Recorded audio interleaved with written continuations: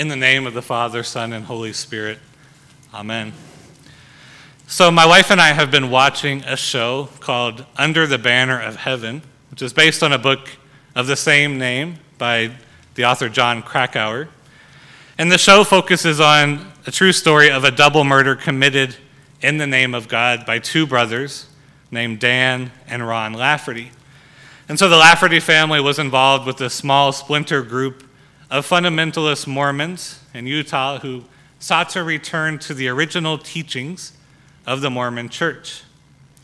And so the Laffertys are radicalized, and they come to believe that one of the brothers, Dan, is a new prophet of the church and that he hears directly from the Holy Spirit. Dan then uses what he claims is the guidance of the Holy Spirit to preach against things like paying taxes and to preach for polygamy. Well, eventually Dan claims that the Spirit has told him to kill his sister-in-law and her baby because the sister-in-law does not approve of his actions. And all of this, he claims, is with guidance from the Spirit. So it's easy to imagine the abuses that can happen when we hear someone in power say, well, the Holy Spirit told me. Right? There are many, many people who would love to justify their actions and their desires by suggesting, I felt the Spirit leading me to do this. I heard the Spirit tell me to do this. Even in 2009, at our controversial ELCA Churchwide Assembly, the presiding bishop at the time, Bishop Hansen, received quite a bit of criticism because he made the claim at the assembly, let this be our witness, that we are a church going with the flow of God's Holy Spirit being poured out, suggesting that whatever was voted on in that assembly was the work of the Spirit. And to a large extent, I think we're right to be skeptical of people who make these kinds of claims. We must not use the ministry of the Holy Spirit as justification for every desire and every whim that passes through our head. But when we read the gospel in John 16, we hear clearly that Christ teaches us that the Holy Spirit actively guides the church. Christ says, when the Spirit of truth comes, he will guide you into all the truth. For he will not speak on his own, but will speak whatever he hears. And he will declare to you the things that are to come. He will glorify me because he will take what is mine and declare it to you.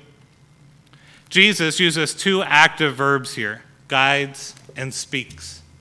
And so we must not think that the Holy Spirit is simply passive in some way, or that the Holy Spirit sits back and occasionally whispers in our ears like a guardian angel when we really need help. Instead, Christ points us to the truth that the Holy Spirit is in fact always guiding us and always speaking to us. But then that should raise the question, how do we know that it's the Holy Spirit who leads us?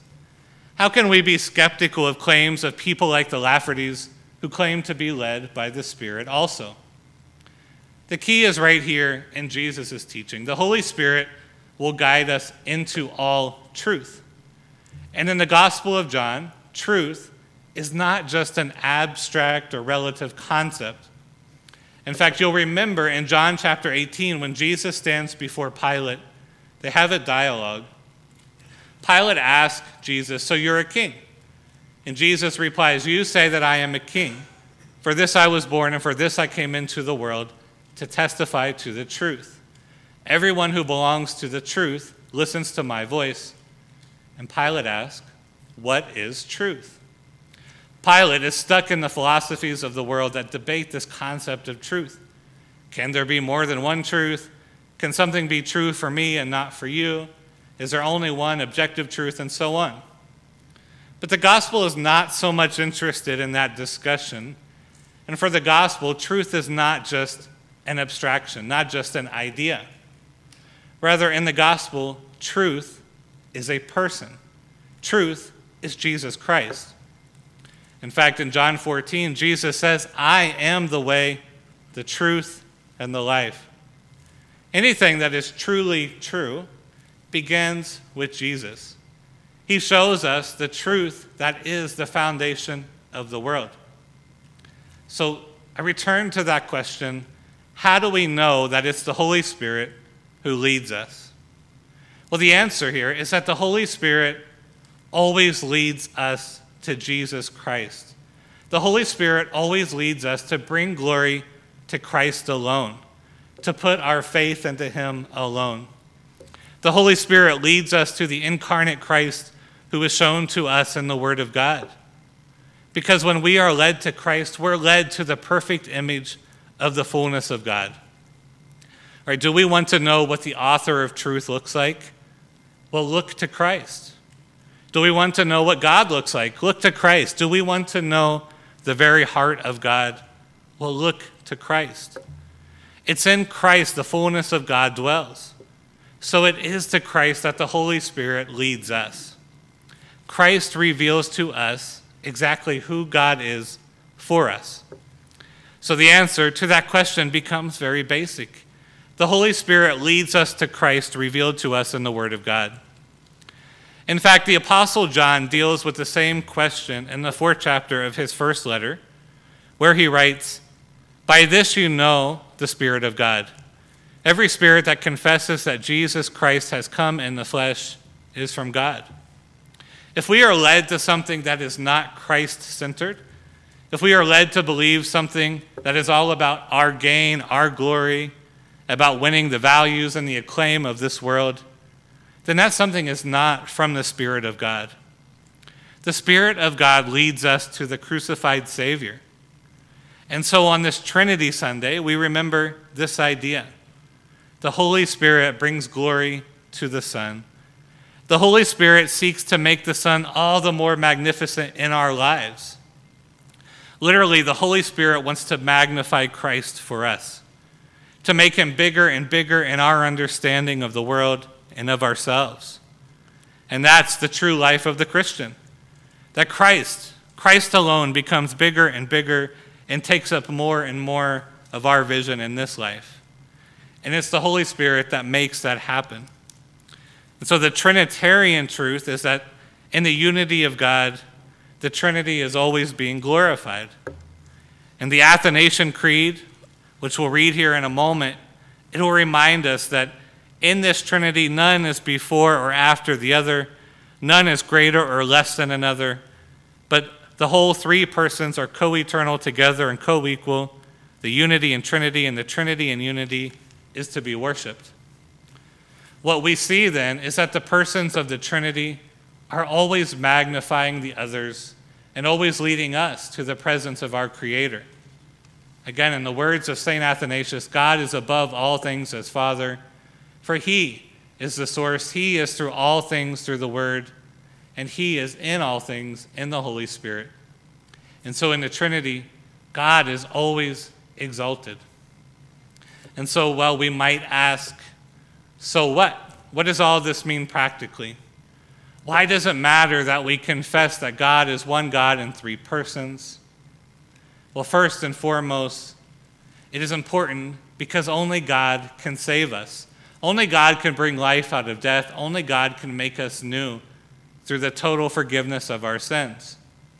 Thus, if Christ is not God, then we cannot be confident that we will be forgiven our sins. We cannot be confident that we will be raised from the grave on the last day. And if the Spirit is not God, we cannot be confident that our hearts will be made new. We cannot be confident that the word and sacrament that we receive will bring us into the presence of God. And so the Trinitarian faith, the faith in God the Father, Son, and Holy Spirit, assures us of our salvation. But even more practically, our confession of the Trinity reminds us that we are not alone in this world. It's so easy for us to become like deists.